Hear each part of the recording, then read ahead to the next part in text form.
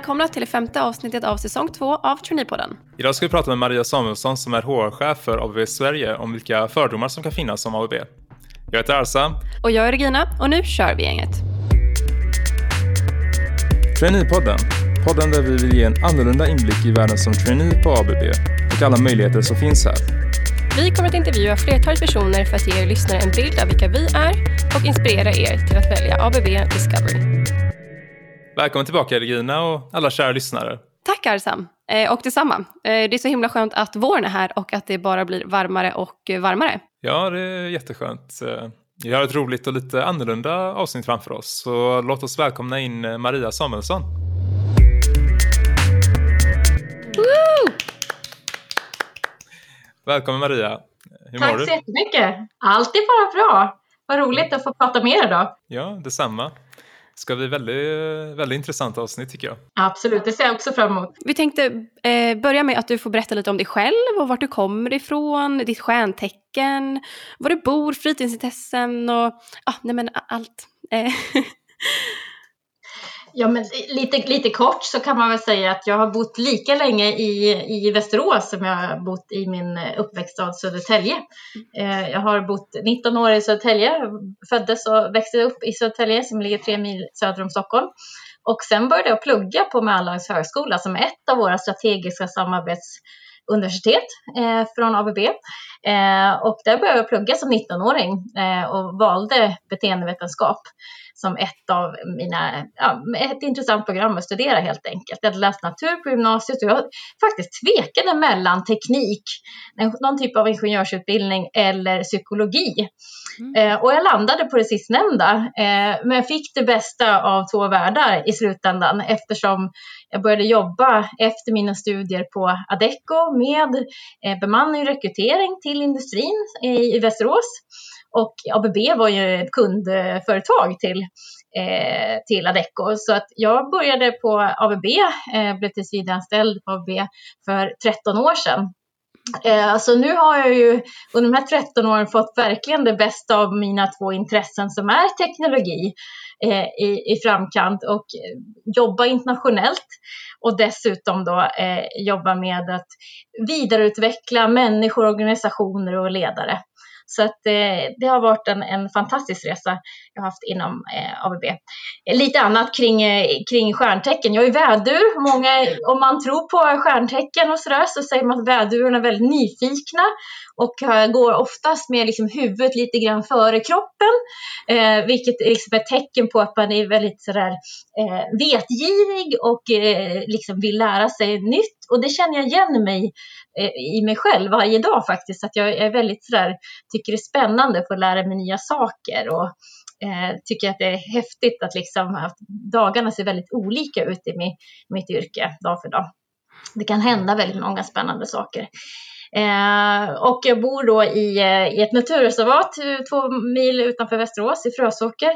Jag har en son som är 4 år och en sambo som är snickare. Det är lite grann så det ser ut. Och har alltid varit intresserad också av natursporter av olika slag. Så jag har hållit på med hästar sedan jag var liten flicka, ungefär sedan jag var 7 år gammal. Och har en egen häst och gillar all typ av natursport som cykling, löpning, orientering och så vidare, skidåkning. Så det tycker jag är härligt nu och det har man ju verkligen under den här pandemin också fått ta hand om sig själv och vara ute i mycket större utsträckning. Så jag hoppas att den sidan faktiskt ökar hos de flesta, att man kan värna om naturen och ta in kraft från naturen. För det finns mycket att hämta där, tänker jag. Mm. Vilken bakgrund. Ja, verkligen. Jag är imponerad. Och du var väldigt kunnig om stjärntecknet också. Det har jag inte sett så ofta. Så pluspoäng. Som sagt, det är en väldigt intressant bakgrund. Jag är väldigt nyfiken nu. Men har du använt psykologi någonting i din karriär liksom? Ja, absolut. Så är det ju. När man läser beteendevetenskap på min tid här, nu är ju det ett antal år sedan, men det är alltså, psykologi är ju allt vad vi gör i alla företag och myndigheter, var man än jobbar så handlar det ju om att värna om humankapitalet. För ABB är ju ett högteknologiskt företag och vår kunskap vilar ju hos människorna. Så det handlar ju om väldigt mycket att ta tillvara på den kompetens och de talanger och medarbetare som finns inom företaget, och också förvärva ny kompetens in externt ifrån då, när vi har vakanser och så vidare. Så det använder jag i min yrkesroll varje dag.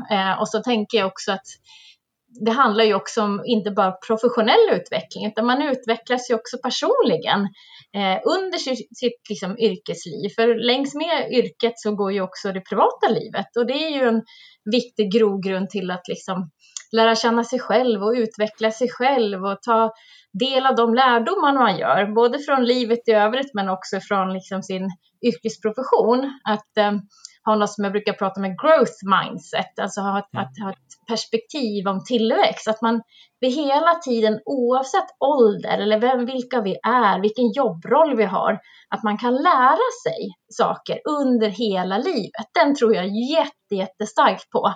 Jag tror inte på att det stannar av eller att man inte har förmåga längre. Däremot kan man ha olika typer av motivation. Och där är återigen, sen kommer ju psykologin in. Vad är det som leder till att människor har olika hög eller låg motivation? Och vad är drivkrafterna bakom varje enskild medarbetare? Och hur kan vi som ledare, både informella ledare, det kan vara specialister, projektledare, kollegor, fackliga, men det kan också vara formella, det vill säga cheferna. Hur kan vi plocka fram som ledare det bästa från varje medarbetare och se till att den här motivationen hålls igång som en glöd och en drivkraft framåt? Så att det är som svar på din fråga. Ja, psykologin finns ju varje dag med oss. Och jag tänker också i framtagande av våra produkter och lösningar är ju också mer och mer har man ju beaktande i kognitionspsykologi, det vill säga med AI. Hur kan man styra våra system remote och hur gör vi det lättanvändligt? Och hur tar vi fram innovativa patent som är högteknologiska men också går att använda på en bred marknad ut mot kund. Så att psykologin finns runt omkring oss varje dag, hos alla, tänker jag. Vad fräckt.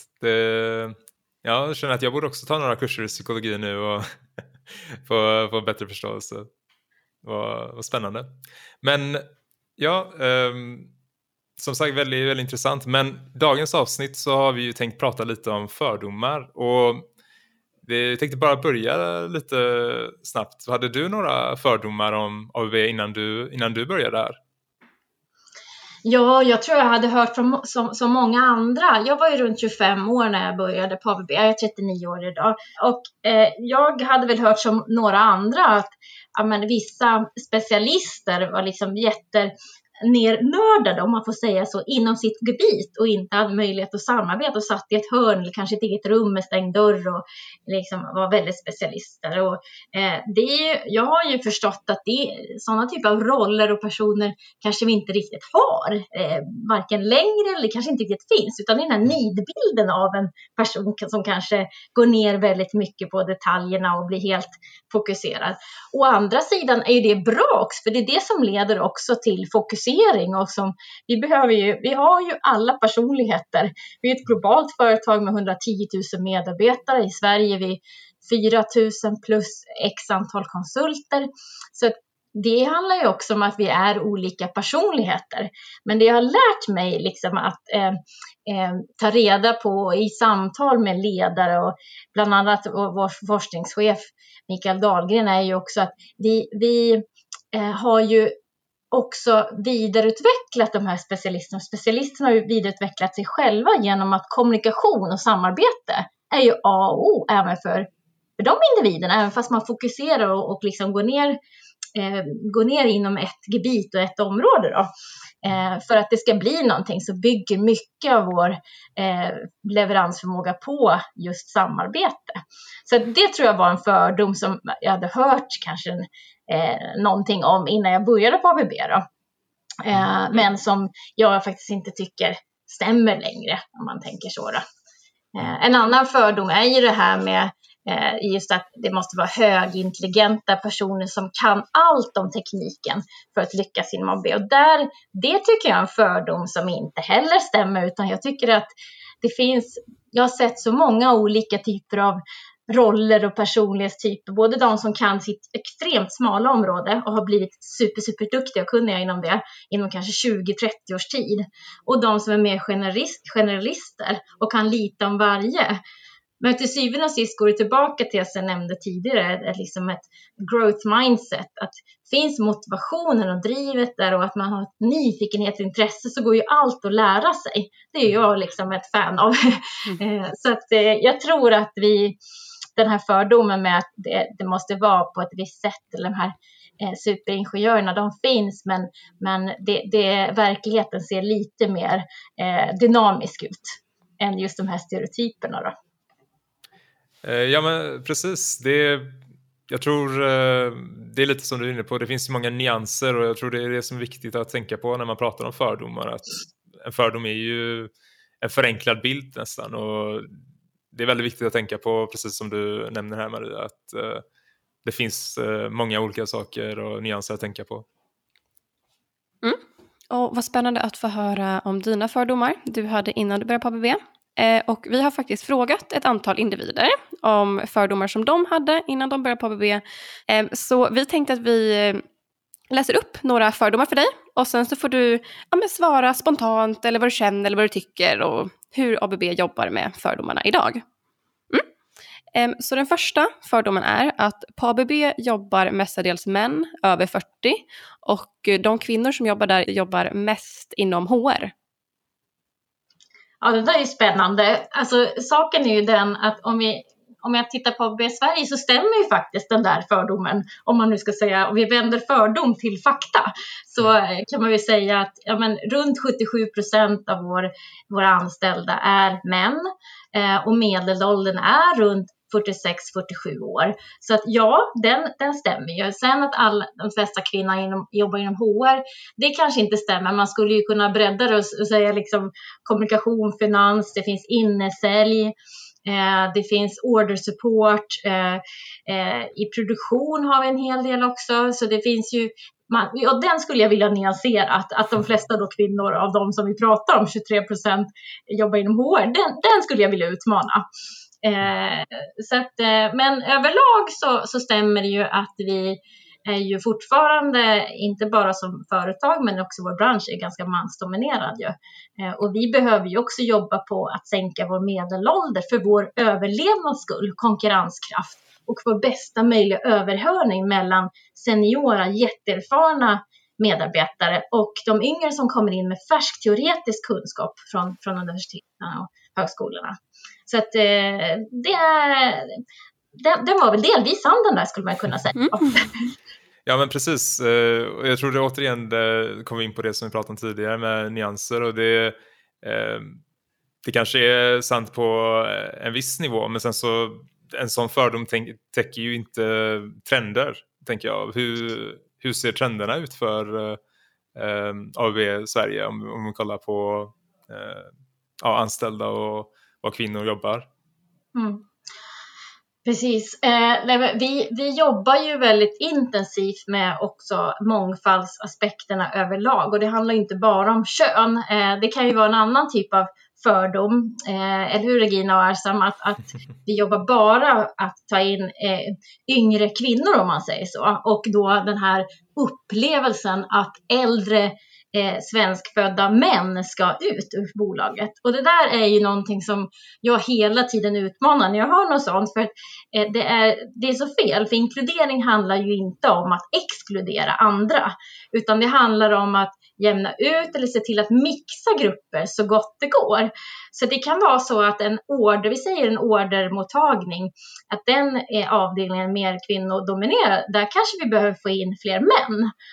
En annan avdelning kanske har väldigt många svenskar, och därmed missar vi liksom ett perspektiv på etnicitet, vilket är väldigt viktigt för våra marknader. Och då behöver vi ta in någon som kanske kan ytterligare språk eller har kännedom om kulturen i det landet och så vidare. Så att som svar på din fråga så jobbar vi ju med en global mångfalds- och inkluderingsplan, och den har vi också översatt i ABB Sverige. Eftersom vi är ett stort ABB-land och vi vill också bidra till den globala strategin med det vi kan påverka. Där så har vi satt mål kopplade till kön och ålder, för det är det man lätt kan mäta. Vi har liksom ingen mätverktyg eller en uppföljning i system på etnicitet, men det gör vi också. Det som jag tycker är viktigt är ju också det här med mångfaldsfaktorer som till exempel diversity of thought, alltså oliktänkande. Mångfald är ju en kompetens, om man tänker så. Att mångfald, vi vill ha så diversifierade team som möjligt, så många olika typer av profiler. Och det kan vara olika personlighetstyper, alltså att man är olika extrovert eller introvert, analytisk, kommunikativ och så vidare. Men det kan ju också vara oliktänkande, att man har olika erfarenheter med sig i bagaget.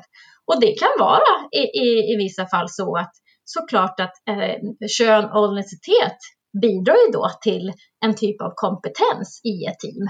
För att vi vet ju om att det medför olika typer av oliktänkande. Och där har ABB gjort en resa. Förut pratar man kanske mest om kön och ålder, etnicitet. Och här har vi nu övergått till fler dimensioner av mångfald. Så det är inte så lätt att svara på din fråga här som utifrån vad har vi gjort störst progress, alltså resultat inom vilka funktioner och så vidare.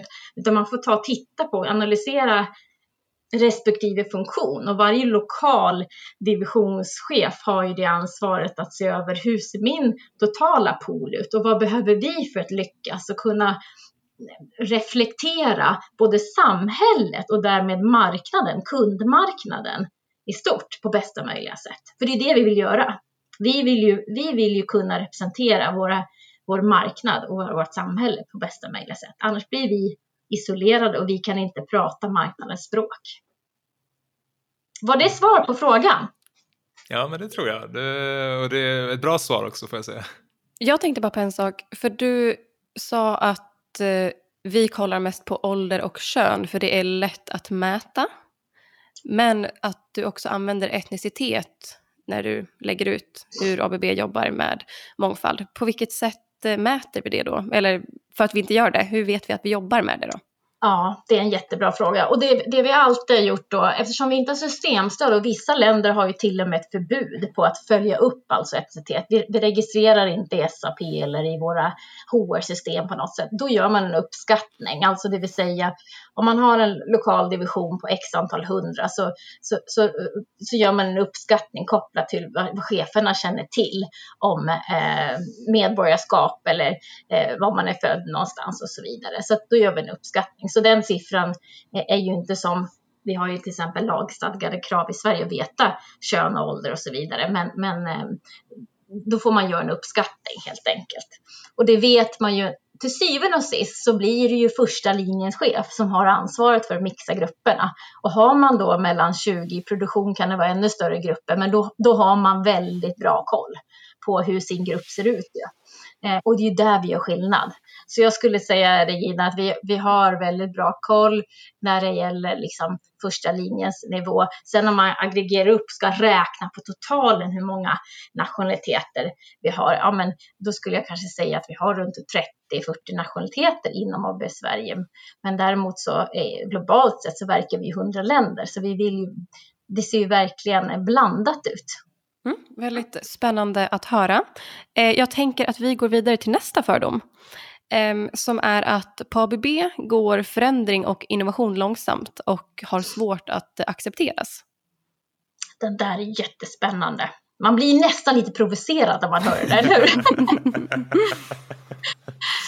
Vi vill ju vara snabbfotade och vi har väl lärt oss också mycket kring de förvärv vi har gjort när vi har köpt upp mindre bolag som har varit entreprenörsbolag som har startat med kanske 1-2 superduktiga ingenjörer och liksom innovativa själar, så har vi också märkt att ABB är ju en stor organisation. Vi har ju en global struktur och vi har en lokal struktur. Så vi vill ju verkligen vara snabbfotade. Och det kan vi också se då i den här engagement survey, så kan vi också se till exempel barriärer mot genomförande, det vill säga vad är det som stoppar oss internt från att vara snabba, innovativa, leverera bra resultat ut mot kund då. Och det är ett sätt, exempel Regina, på hur vi kan jobba med det här. För upplevelsen ska väl ändå vara att vi tillåter, vi främjar, vi uppmuntrar innovation. Alltså tillbaka till oliktänkande, kreativa idéer. Och så tänker jag också att vi måste hela tiden jobba internt för att göra det enkelt för oss själva. För det är inte enkelt för oss själva. Hur ska det då uppfattas enkelt och vara snabbt och med hög kvalitet ut mot kund då? Så det handlar hela tiden om att utmana oss, tänker jag, kring det här. Och jag hoppas inte det statementet, eller om man säger att det är en fördom, att det stämmer över hela linjen. Jag är helt övertygad att det inte gör det. Jag har sett team som är otroligt snabbfotade och kommer upp med kreativa idéer och lösningar och lägger många patent och så vidare. Så att jag hoppas att det där är en fördom. Och där det inte är det, så hoppas jag att vi kan utmana det tillsammans, så att man kan våga lyfta såna här saker och ha högt i tak. Och till exempel då använda den här engagement survey-resultatet vi gör en gång per år för att jobba som team kring de här frågorna och ta ett ledarskap i det då. Mm. Sen så är ju säkert förhoppningen då för att ABB ska bli mer decentraliserat med Björn, vår nya vd. Att sådana här processer kanske kan gå fortare i framtiden, just för att vi kan ta beslut längre ner i leden, om man uttrycker sig så. Så förhoppningsvis men så blir det mer och mer av snabba beslut och innovation också. Absolut. Och där hänger ju vår konkurrenskraft. Så är det ju. Att vi kan vara snabbfotade och innovativa. Så det välkomnar vi. Jag undrar om hur stor del tror du väger in att man är ett sånt stort företag och globalt företag, och det kanske är just därför det här med decentralisering väger så stort, men jag tänker vi är ju ändå ganska stora på ABB, och tror du att det har någon direkt koppling med att det blir, eller att man får uppfattningen av att det ska vara långsamt eller att det ska ta längre tid att göra förändring? Jag vet inte, jag har svårt att uttala mig om just det. Det jag kan tänka mig är att vi har ju också väldigt många bra processer. Alltså det finns ju också en fördel att vara stora för att vi har muskler där det behövs. Alltså det finns processer, det finns liksom instruktioner, det finns såna här liksom godkännande steg som finns där av syften. Alltså vi gör det av syften kopplat till integritet eller compliance. Det kan vara av SOX-kontroll, alltså internrevision. Det kan vara för att ta bra beslut helt enkelt, och också att hantera processer på liknande sätt genom alla divisioner vi har globalt såväl lokalt. Så man kan ju också vända en sån här sak till att säga, men de processer och instruktioner och policy som finns då, är det de vi behöver? Ja, det är kanske, de verkar ha ett syfte. Okej, varför behöver vi dem då? Man kan ju utmana åt båda hållen. Det vill säga, är det något som bara saktar ner oss och gör oss mindre innovativa och är överflödiga, då ska vi utmana att ha kvar dem överhuvudtaget. Men är det någonting som faktiskt hjälper oss i många fall, då finns det ju en fördel kanske att vara lite stora och lite, kanske ibland lite trögrörliga, men det för oss ändå framåt, för vi har en gemensam bild och riktning på hur vi löser saker och ting. Så jag skulle nog vilja säga att det inte bara på ont, utan det finns också plus med att vara lite stora. Det är ett väldigt intressant perspektiv. Och bra svar återigen. Så tack. Och på tal om att vara stora, så är en fördom också att på ABB är det svårt att bli sedd, och det kan bli en känsla av att en bara är en i mängden. Ja, det där är ju också en väldigt intressant fördom, och det är ju någonting också vi behöver ta i beaktande om det är en upplevelse. Jag tänker att det är ju inte längre en fördom om det är en subjektiv upplevelse, alltså individens upplevelse av det. Och här kommer vi faktiskt tillbaka till det här med inkludering och liksom vad är drivkraft och motivationer bakom individuella medarbetare. Om vi börjar med liksom det förstnämnda, inkludering. En riktig inkludering handlar ju om att ta hänsyn till personers unika kompetenser, drivkrafter, förmågor. Att få känna sig unik och kunna få känna att man bidrar varje dag till sitt jobb. Känna sig värdefull och respekterad. Den andra aspekten av inkludering är ju en känsla av samhörighet, belongingness. Alltså att man hör samman till någonting. För man vill ju inte, rent psykologiskt så vill vi människor oftast inte bara sticka ut. Utan vi vill också känna oss tillhöriga till en grupp, eller hur? Mm. Vi vill känna att vi tillhör ett team. Att det är våra kollegor, vi kan vända oss till, vi hjälps åt. Det finns en lyhördhet och respekt liksom sinsemellan. Så jag tror att båda de här aspekterna är jätteviktiga. Både att få känna sig unik och bli värdesatt för den man är och dit man vill gå. För då kanske man inte känner sig som bara en i mängden. Men samtidigt då inte negligera att det är ju också ett team vi förhåller oss till. Och vi alla har ju ett ansvar för till exempel vår arbetsmiljö.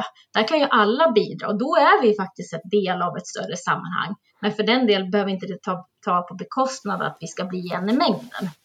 Det här tänker jag är viktigt också att man i sin dialog med sin chef tar upp att vad har man för ambitioner och för drivkrafter och motivation, och det gör vi ju såklart i såna här årliga utvecklingssamtal, men jag tror ju att mycket händer runt omkring det. Man ska ju inte sitta och vänta på det samtalet som kanske sker 1 till 2 gånger per år i strukturerad form, utan där hoppas jag och vill uppmuntra personer som känner så att ta dialogen med sin närmsta chef, och känner man att det inte räcker eller tar stopp där, då får man ju prata med andra personer. Det finns flera man kan vända sig till.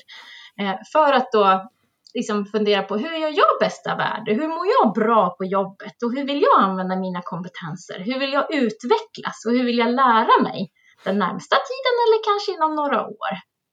Så att jag skulle liksom vilja utmana den fördomen om man säger att det är en upplevelse. Om vi skulle säga att det är en upplevelse från vissa, då tänker jag att det ligger mycket hos en själv i sitt medarbetaransvar att lyfta det med någon, så man inte går runt och känner så. För det gör ju ingen väl, utan att jag tänker att det är viktigt att lyfta det då. Så att jag har respekt för liksom den här typen av om vi ska kalla det fördom eller upplevelse, och hoppas verkligen att vi kan ta det till dialog i så fall. Vad tänker ni själva kring den? Jag håller absolut med dig att det ska vara högt i tak och att det är någonting som vi inte ska vara rädda att prata om. För ett stort företag kan ju kännas läskigt också. Bara utifrån också kan jag tänka mig att ABB känns så enormt stort och att det kanske är en fördom som man skulle ha innan man börjar jobba. Och nu i alla fall för min del så har jag märkt att ABB är ju superglobalt, men det är också väldigt lokalt. Best of both worlds så att säga. Men att jag tror att man upplevelser är nog olika om det man jobbar mer lokalt eller globalt, skulle jag tro. Jag tycker det du tar fram är också om den här dualiteten mellan att vilja vara unik och vilja tillhöra en grupp. Jag tycker det är väldigt intressant, och det är väl precis därför man inte kan ha en mall för sådana här situationer, utan det beror ju verkligen på vem personen är, och alla har ju olika mål, och även om man har mål så ändras det över tid, och det man vill ändras ju också över tid. Så det är ju en väldigt intressant fråga, och jag tror det precis som du säger, det blir viktigt att tänka på det och ha den här dialogen med sin chef då, eller vem det nu kan vara, medarbetare, och reflektera över det helt enkelt. Ja, jag tänker det, och man känner sig själv bäst. Och då, det jag har lärt mig under mina år i arbetslivet är ju att prata om vad jag vill. För det händer inte av sig självt, och jag tror inte att någon kan vara tankeläsare, det vill säga förstå mig utan att jag uttrycker vad jag vill. Så därmed har jag lärt mig att berätta berätta för mina chefer eller folk runt omkring mig hur jag skulle vilja ha det, eller hur vill jag jobba, eller vad drivs jag? Vad tycker jag att jag gör bäst värde? Vad kanske jag är mindre värd av? Så jag tror att det är väldigt mycket som du är inne på kopplat också till personlighet. Alltså vem man är. Och där får man ju återigen börja med sig själv. Man måste börja reflektera över sin egen drivkraft och hur man då kan kommunicera det på bästa sätt. Så att jag tycker att det är verkligen både ett medarbetar- och ett arbetsgivaransvar. Men det måste börja från medarbetarna. För det är ju där personligheten och de unika drivkrafterna finns då. Kan gå vidare till vår sista fördom då, som vi fick med på den här enkäten. Och det är att ABB har duktiga, produktiva och effektiva anställda som värdesätter lojalitet och är snälla och hjälpsamma. Så det är en lite positiv fördom. Verkligen. Och jag blir ju varm i hjärtat när jag hör det där. För på något sätt så liksom ringer in det här lite familjära. Trots att vi är så stort bolag, om man tänker världen, men också i Sverige så har vi ett relativt stort bolag. Och då tänker jag att det är väl fantastiskt om vi kan liksom värna om den här familjära och varma och hjälpsamma kulturen. Som du nämnde, Asham, att det finns lite så här, jag brukar säga, det finns alltid en vän att ringa. Sitter man fast i någonting? Det är sällan jag sitter själv och grubblar. Jag kanske vill sitta själv och reflektera en stund. Men känner jag att jag kör fast, då har jag alltid någon att ringa. Och så har det varit under mina 13 år på ABB. Jag har aldrig känt mig ensam.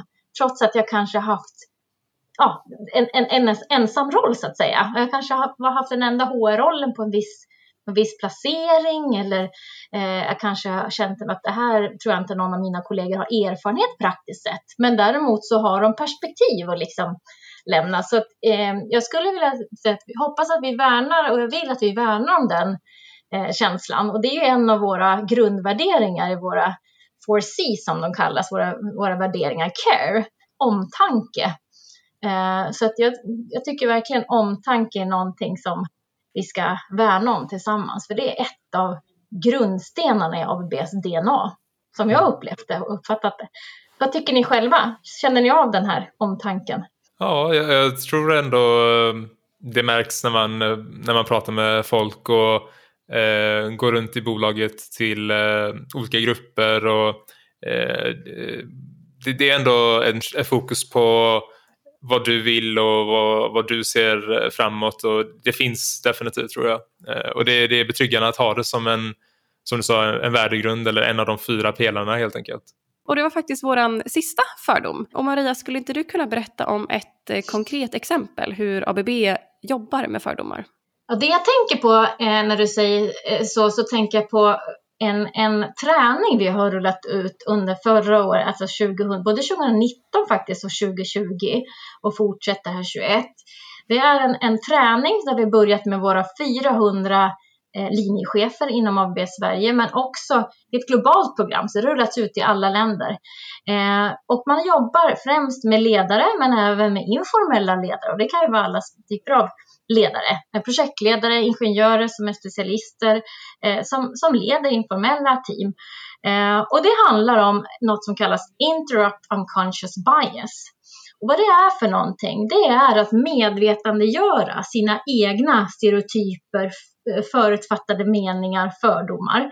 Och varför behöver vi det då? Jo, men det är ju för att om vi är medvetna om vad har jag för stereotyper och förutfattade meningar, då kan jag också vara medveten om när de slår in, det vill säga i viktiga beslutsfattande processer som vid rekrytering, när vi ska lönesätta i en lönerevision, hur vi bedömer människor i olika situationer. Så det är en otroligt viktig liksom lärande och rent kognitionspsykologiskt att känna till det hos sig själv. Och därmed inte sagt att det är onaturligt att ha det här. Det är rent evolutionistiskt, det är helt naturligt att hjärnan funkar så. Jag kan tipsa om Anders Hansens program på SVT. Och det är ju någonting som jag tycker, Regina, rent konkret vad vi har jobbat med för att helt enkelt främja inkludering och att få våra ledare att tänka hur kan vi främja inkludering och mångfald på min arbetsplats där jag verkar? Och vad måste jag som ledare vara aktsam för i viktiga beslut som inte bara påverkar mitt team men också ABBs verksamhet för bästa möjliga konkurrenskraft såklart och trivsel. Så det är ett konkret exempel. Tack så mycket. Och fortsättning följer då, helt enkelt.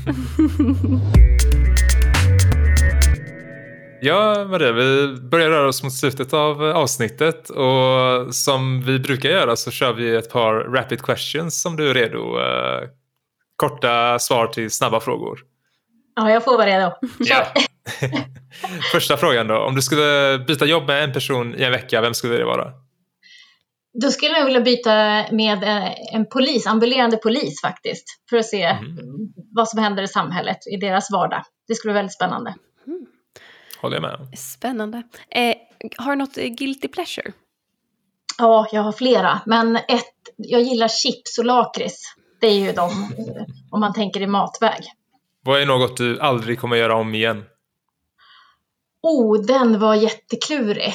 Den var väl jättesvår. Den får jag säga pass till. Komma tillbaka till. Den var alldeles så snabb. Jag blir så reflektiv och seriös när jag får sådana frågor. Det finns så många saker man inte skulle göra om igen, tänker jag. Men det viktiga är att man lär sig av dem. Jag tänker både på saker jag har gjort kanske min roll. Varit lite för snabb ibland. Liksom. Det kan nog vara min svaghet ibland. Jag är lite snabb i tanken. Och då får man backa bandet ibland. Men jag har inget konkret som jag kan ge dig. Men det är väl ofta det jag lär mig av. Att jag kanske drar lite snabba slutsatser. Så jag får liksom backa bandet. Och därför är det ju så viktigt att bolla med andra personer runt omkring sig. Så jag tror det får räcka som en quick answer this time. Det är jättebra. Ditt bästa home office tips? Ja, det måste ju ändå vara gåmötena. De dagar jag får till, och jag försöker tänka varje dag vilket gåmöte jag kan ta. Men har jag varit inne en hel dag så blir man mosig i huvudet alltså.